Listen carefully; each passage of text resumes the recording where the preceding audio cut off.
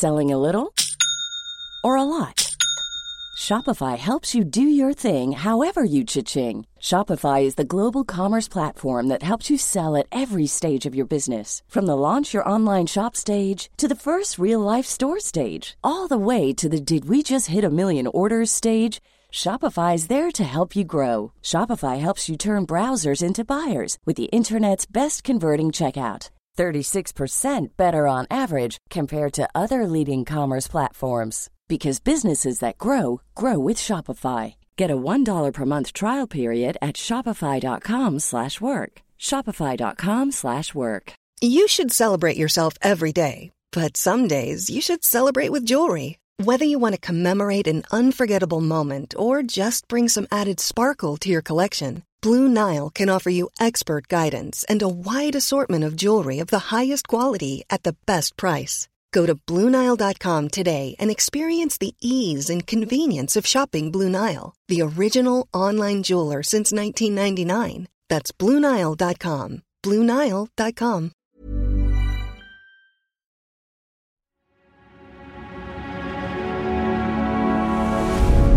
Tortoise.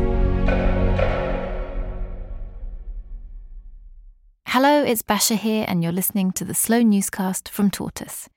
Now, the law, particularly in this country, might seem archaic and stuck in time. And to be fair, a lot of it is. The wigs, for example.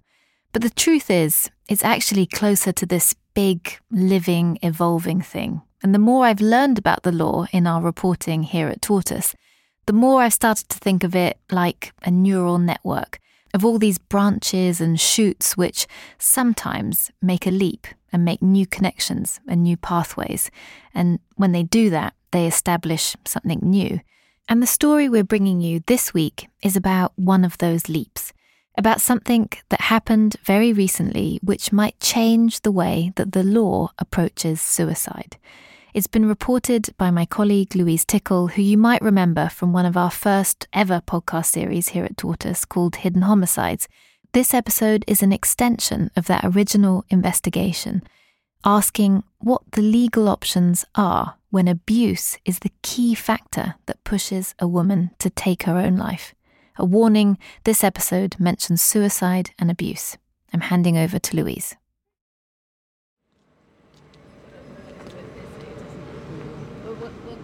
It's a cloudy morning in early July, and my producer Claudia is on a packed commuter train heading out of London. This is Alexandra Palace.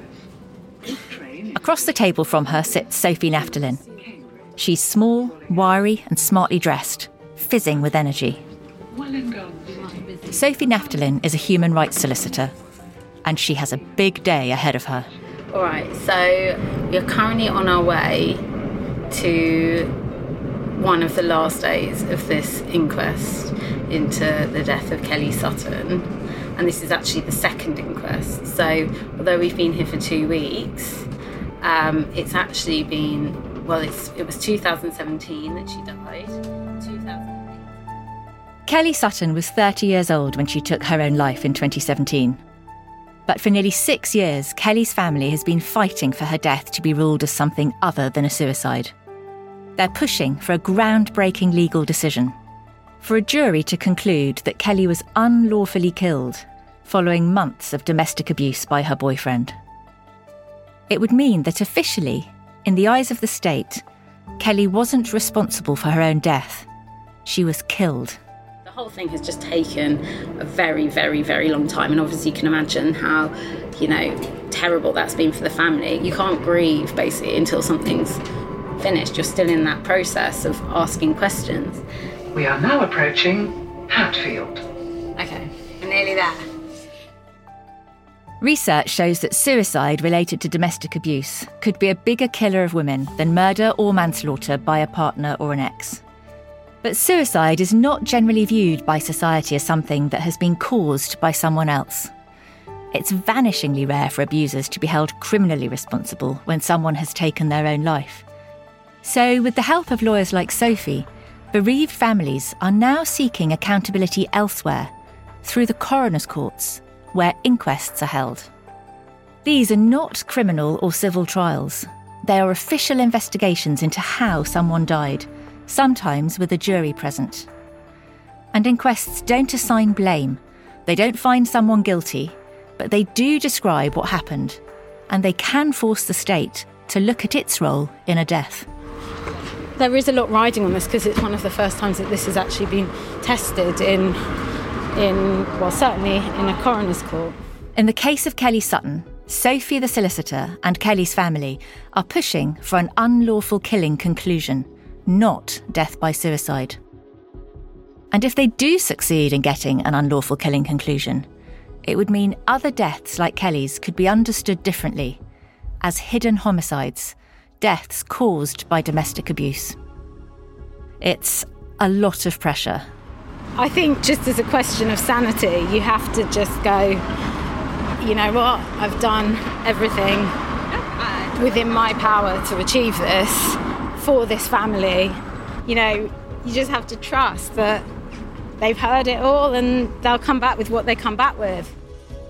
Just after midday, the jury retires. I'm at home at this point. I've been following Kellie's story for more than 3 years, and I've spent over a week at the inquest. But today, my producer Claudia's there. No one's expecting the jury to come back today. But then, there's an update. We've just been told that the jury are due to come back imminently, so the tension in that room is palpable, and it's hard to describe. I mean, you just have to try and be as kind of zen as possible. It's all happening way quicker than we expected, which means I can't get to the court in time. Everyone nervously waits for the jury to take their seats. And I wait at home while Claudia sends me updates. Every time a door opens, people are jumping and trying to check who it is. I better jump back in just in case anything happens.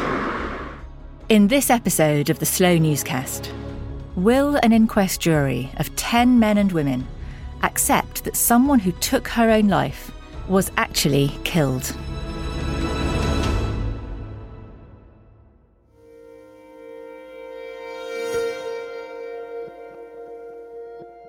She's a happy little soul.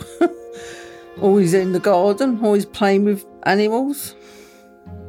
She's just happy. This is Pam, Kellie's mum. We're sitting in her living room in Welwyn Garden City with her partner Ian, talking about Kellie. Every time we went round there, she was in the kitchen dancing. She always had music on. And little one was dancing. And we're surrounded by photos of Kellie posing for the camera and smiling.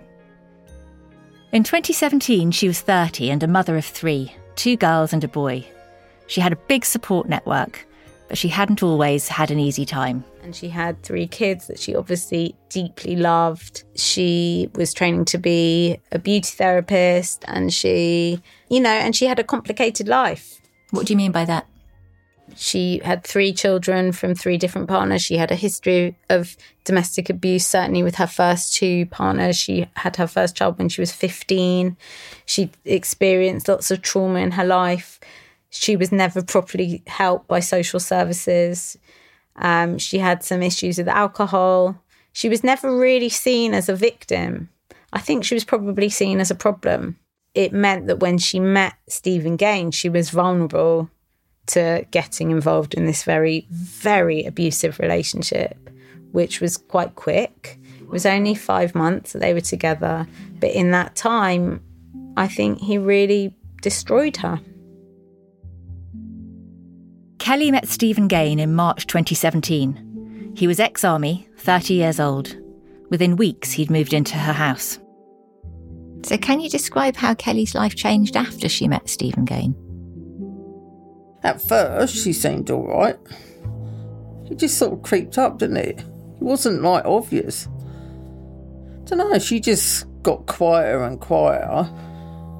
People noticed she wasn't wearing the makeup. And then I think she stopped wearing jewellery. She wore jewellery all the time. And I think she started covering herself up, which she never used to do. Yeah, she just changed.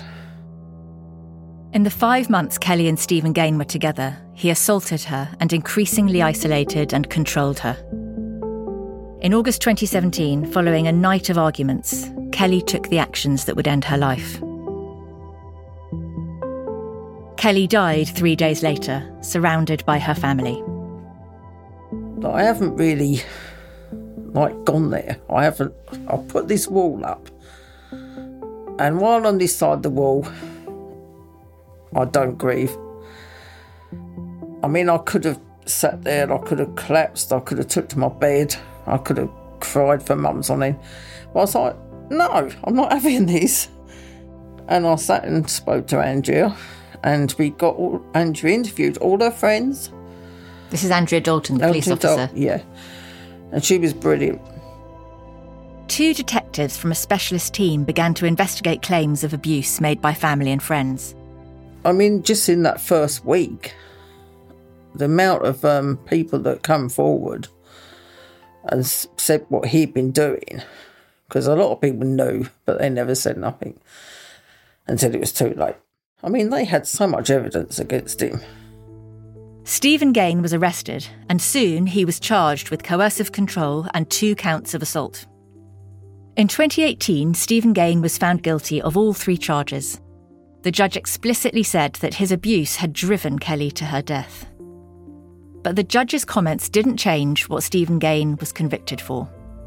The trial itself was about his abuse of Kellie before she died, not about how she died.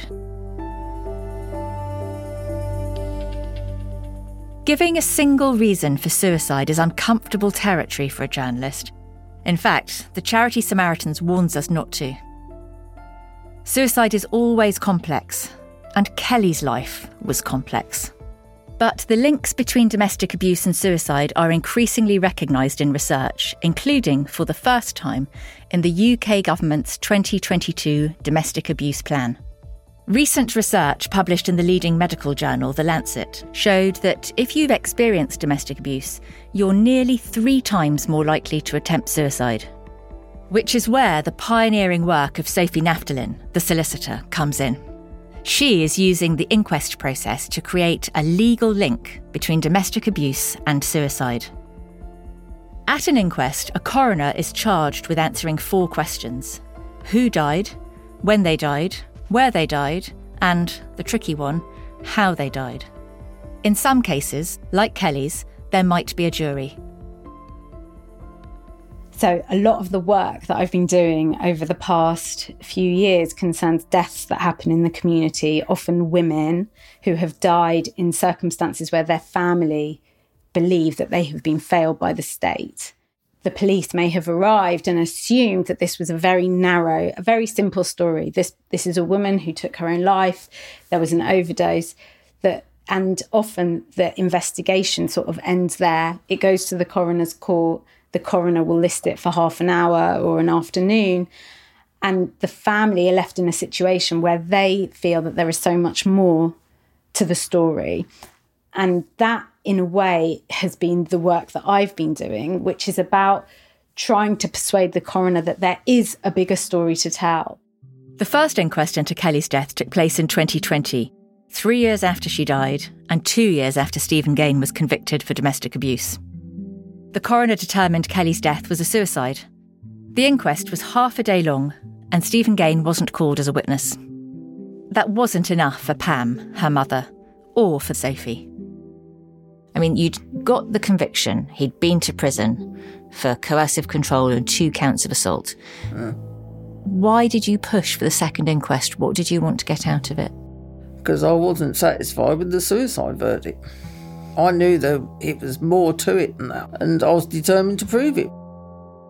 So Kellie's family embarked on a fight for a new inquest, one that would investigate the responsibility of the police in Kellie's death and the role of Stephen Gain.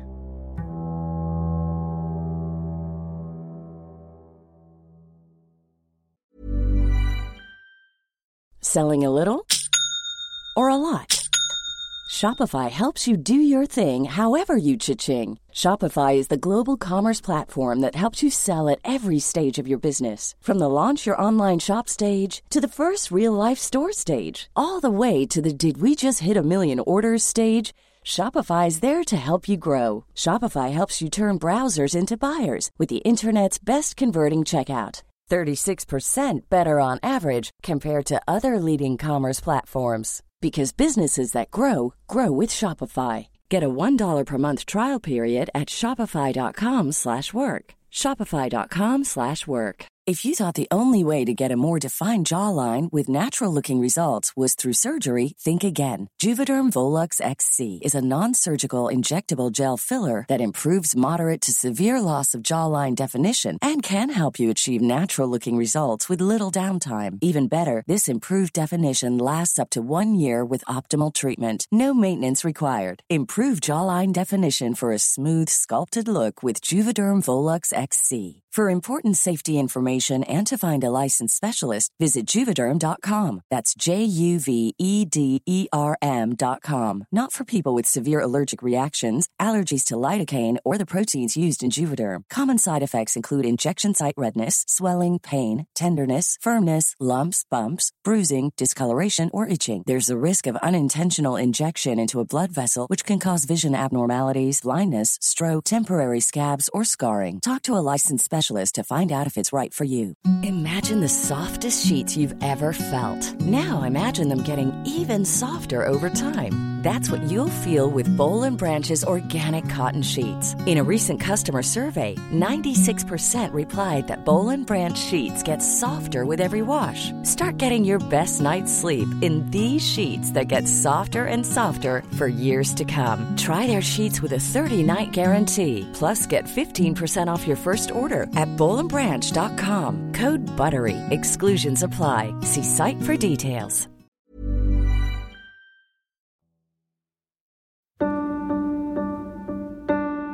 Kellie's second inquest starts in late June 2023.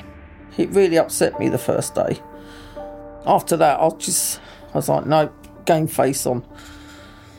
And that was it. After that, I turned into mother mode and I was like, we're doing this. It's a jury inquest. Their job is to decide how Kellie died, whether she was unlawfully killed, and if police failings contributed to her death. In painful detail, we hear about Kellie's short and volatile relationship with Stephen Gain. There's evidence from friends, family, and neighbours about his violence. And there's also evidence about the opportunities the police had to protect her. That includes an incident in July 2017, 6 weeks before her death. During an argument, Stephen Gain strangled Kellie in front of her teenage son.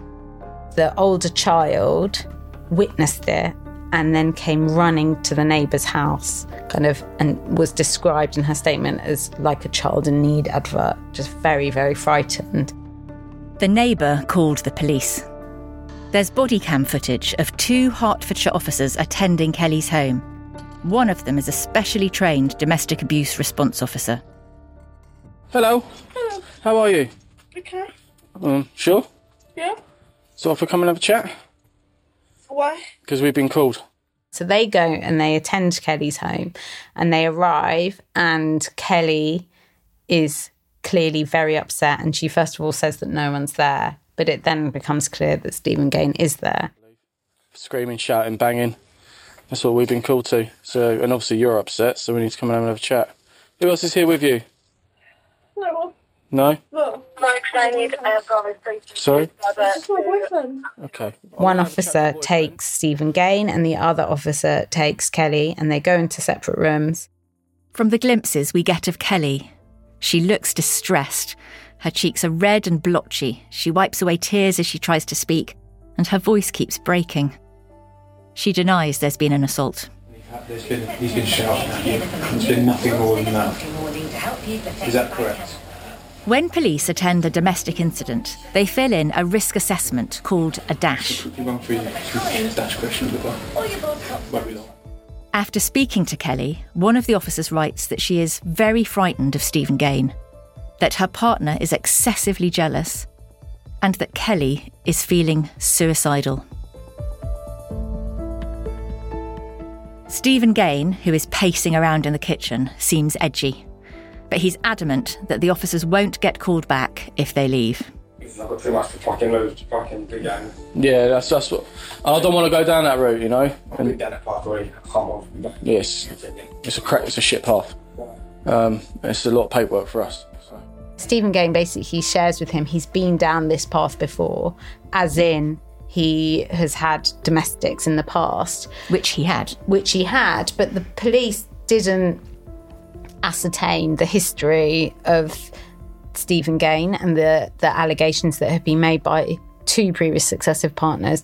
They also didn't look into the fact that Kellie was a repeat victim. He doesn't want to get himself in trouble again. He's done that in the past. Seems quite reasonable. To me. She's confirmed it's just a verbal argument. He's confirmed it's a verbal argument. We've got to go to Steve's location, Aviation Avenue. We need to nick one for robbery and GBH. Cool. Standard. The officers rate the incident as standard risk and decide no crime has occurred. Just do it as a standard.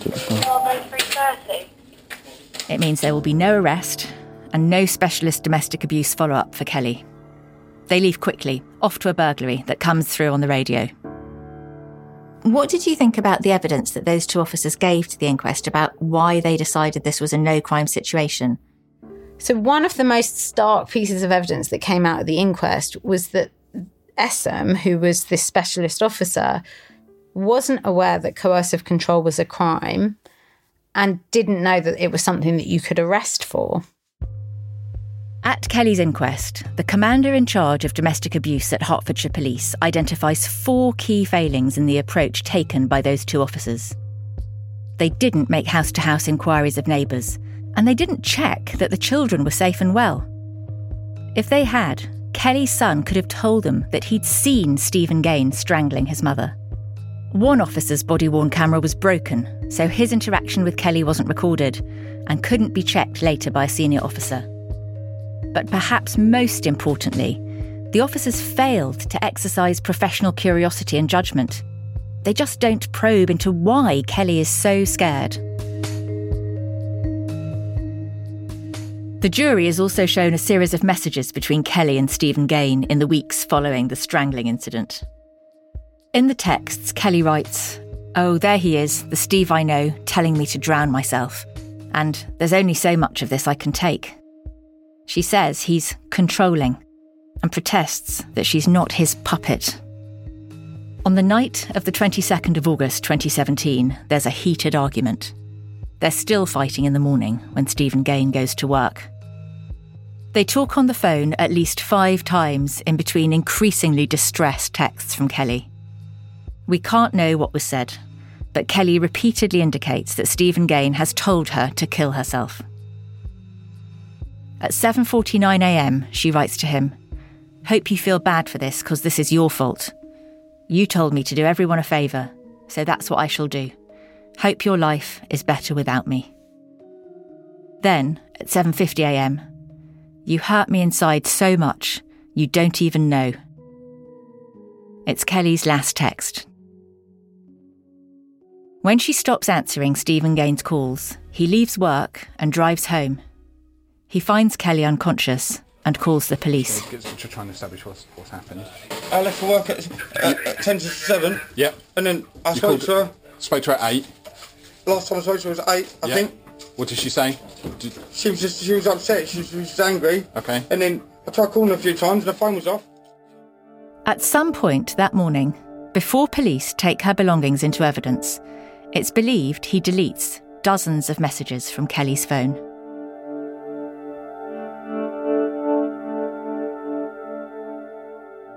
After Kellie dies, that specialist domestic abuse team begins their investigation into Stephen Gain.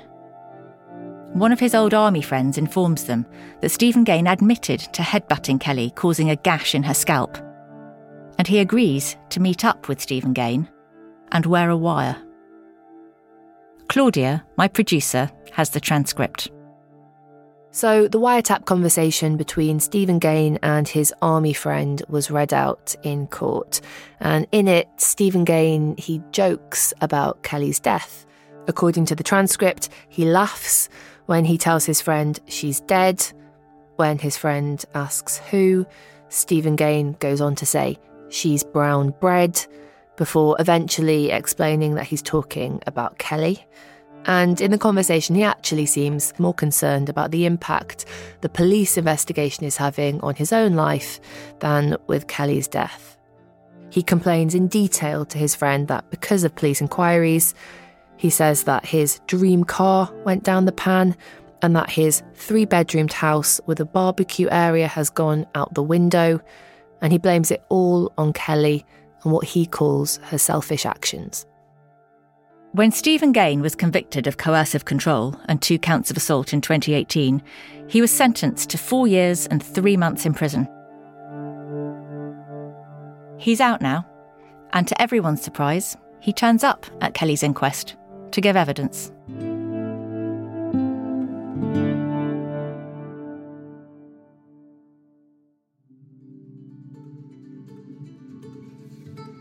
It is almost impossible to hold someone criminally responsible when another person takes their own life.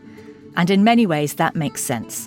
There are important and obvious reasons why the legal and moral test for prosecution is incredibly rigorous. I think there is an element with suicide that it's incredibly unknowable. Why someone takes their own life, there's always going to be a multiplicity of reasons. It's simplistic, I think, to say it's one reason. It's obviously going to be more than that. And also, I think it's not straightforward in terms of criminal liability for someone. That's not a straightforward question. There are huge moral issues inherent. It's by no means straightforward. In fact, there has been just one manslaughter conviction for a domestic abuser following their victim's suicide. It was in 2017, and the perpetrator pleaded guilty. And so pioneering lawyers like Sophie Naftulin have landed on inquests as a powerful tool for accountability rather than criminal liability. Since 2019, she has worked on 6 cases like Kellie's. Each one feels like it's pushing the dial. But no inquest has yet returned a conclusion of unlawful killing. Which brings us back to that courtroom in Hatfield. It's Tuesday the 4th of July, and Stephen Gain is on the stand. He's wearing a tight black t-shirt, black jeans, and he's emotionless. He's turned up to court with a young woman. She looks pale and stares straight ahead while he's questioned. We find out later that she's been warned by police about Stephen Gain's history of domestic abuse. Every time a barrister asks him a question about his role in Kellie's death, the coroner has to warn him of his right not to incriminate himself. And it creates such a bizarre back and forth. A barrister asks a question, the coroner warns the witness, Stephen Gain declines to answer. He refuses to say whether he told Kellie to harm herself, what steps he took after finding her unconscious, or whether he deleted any text messages. And when asked if he has anything to say to Kellie's family, he pauses, then shakes his head. I wish not to answer that question, he says. How did you feel during that second inquest, listening to Stephen Gain's evidence? It was laughable. I just sat there and I was like, I really seriously wanted, I was literally right next to him. And I felt like just turn around and say, you're having a laugh. What are you saying? It's like, he just hasn't changed. After giving his evidence, Stephen Gain exits the courthouse through the fire doors, dashes to his car, and we watch as he drives away. After nearly 2 weeks, the inquest jury retires. They need to decide how Kellie died: unlawful killing, suicide, or accidental death. You're so hopeful. It's kind of like there's something almost like religious about this kind of experience of being in this courtroom. It's very ritualized, it's sort of, and you're waiting for this outcome. You're waiting for this like deliverance. You have to just hold it back. 3 hours of deliberation later, the jury walks back into the courtroom. Pam and her partner Ian hold hands. The forewoman stands. When the woman stood up to read out the verdict, this beam of light came through the window. Yes. Actually lit the person up. When she read out unlawful killing, it was this kind of very chilling, just very kind of emotional moment. I found it very moving. And it was so like spiritual, and it was like, ooh. And I was like, yeah, she's out. Yeah, it was like amazing. She approved of the verdict sort of thing. It's like a holy moment. The jury concludes that Kellie was unlawfully killed. They say that she took her own life after being subjected to months of coercive, controlling behaviour and domestic abuse by her then partner. And they conclude that police failures on that day in July 2017 may have contributed to her death. And we all just looked at each other, didn't we, celebrating. It's a groundbreaking legal win. And it means Kellie's death certificate will not say suicide. The responsibility for her death has been taken out of her hands. In the eyes of the state, she was killed. How do you feel? Just really vindicated and really just so happy for the family that they have been recognised and they've been vindicated, and that they've got this amazing outcome that will hopefully allow them to start to grieve. It's a symbol that this is possible, that it's not just a sort of theoretical legal construct, that if juries are presented with the evidence, they can make findings that abuse causes women, people, to take their own lives. So hopefully it will encourage the police to properly investigate these cases. It will give them the confidence that this kind of investigation is possible. On the steps outside the courthouse, Sophie Naftalin makes a statement on behalf of the family. Kellie was a much-loved mother, daughter, sister, auntie and friend. It would have been Kellie's 36th birthday tomorrow, and she had everything to live for. Her family miss her every day, and nothing will bring her back. The battle, she says, isn't over. We have fought now for many years for this inquest and for this unlawful killing conclusion. The family now call on the CPS to reconsider this case and to charge Stephen Gain with unlawful act manslaughter so he can also be held accountable in the criminal courts. High-profile landmark cases like Kellie's inquest drag society into a new reality, or perhaps a new understanding of an old reality. For the first time, a direct legal link has been created between domestic abuse, suicide, and unlawful killing in a coroner's court. The jury's conclusion has stretched the boundaries of what is conceivable for other coroners to decide about similar deaths. It opens up new avenues for families like Kellie's to demand answers about what happened to their loved ones. And Claudia and I discover that in one of those rare cases, Stephen Gain could now realistically be investigated on suspicion of manslaughter. But it has all taken the most enormous fight. I don't think anybody would listen to me. I don't think anybody would take notice of what I've got to say. Because I've heard from other people, they don't.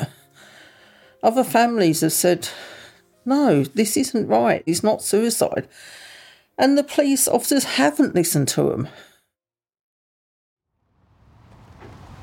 But it's also about creating impactful change in the hope that these findings will somehow trickle down, predominantly to frontline police officers, to know that their role in policing domestic abuse and turning up to what might seem to be a very innocuous event actually is really important.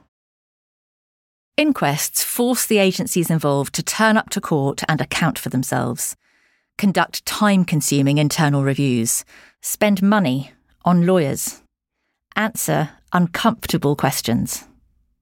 In a statement, Detective Chief Superintendent Amanda Bell, who heads up Hertfordshire Police's Safeguarding Command, said Kellie's death was a tragedy and that the force accepted the findings of the jury inquest. It has set out to improve the way it supports victims. We approached Stephen Gain for comment during the inquest, but he declined to speak to us. We attempted to contact him again afterwards.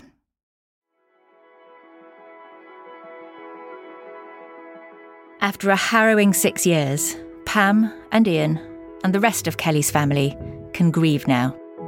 We had a path outside her door, and she'd pick every single snail up that was on the path, and she'd put them on the grass or on a plant.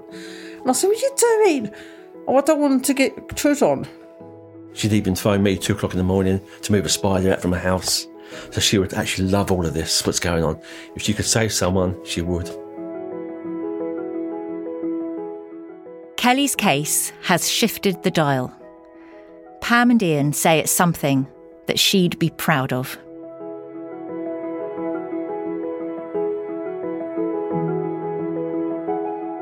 Thank you for listening to this Slow Newscast. If you need someone to speak to after hearing this episode, you can call Samaritans on 116 123.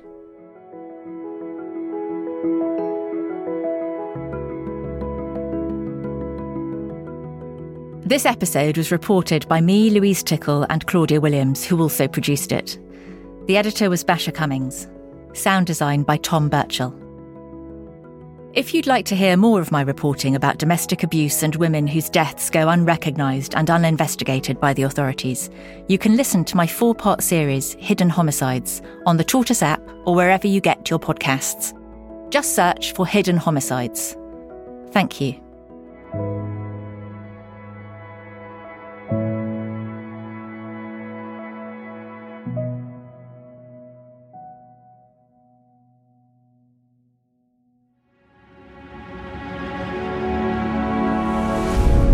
Tortoise.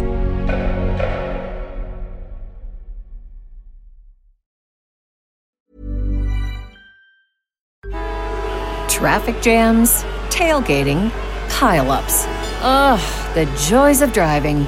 How could it get worse? The federal government wants to have a say in what you drive.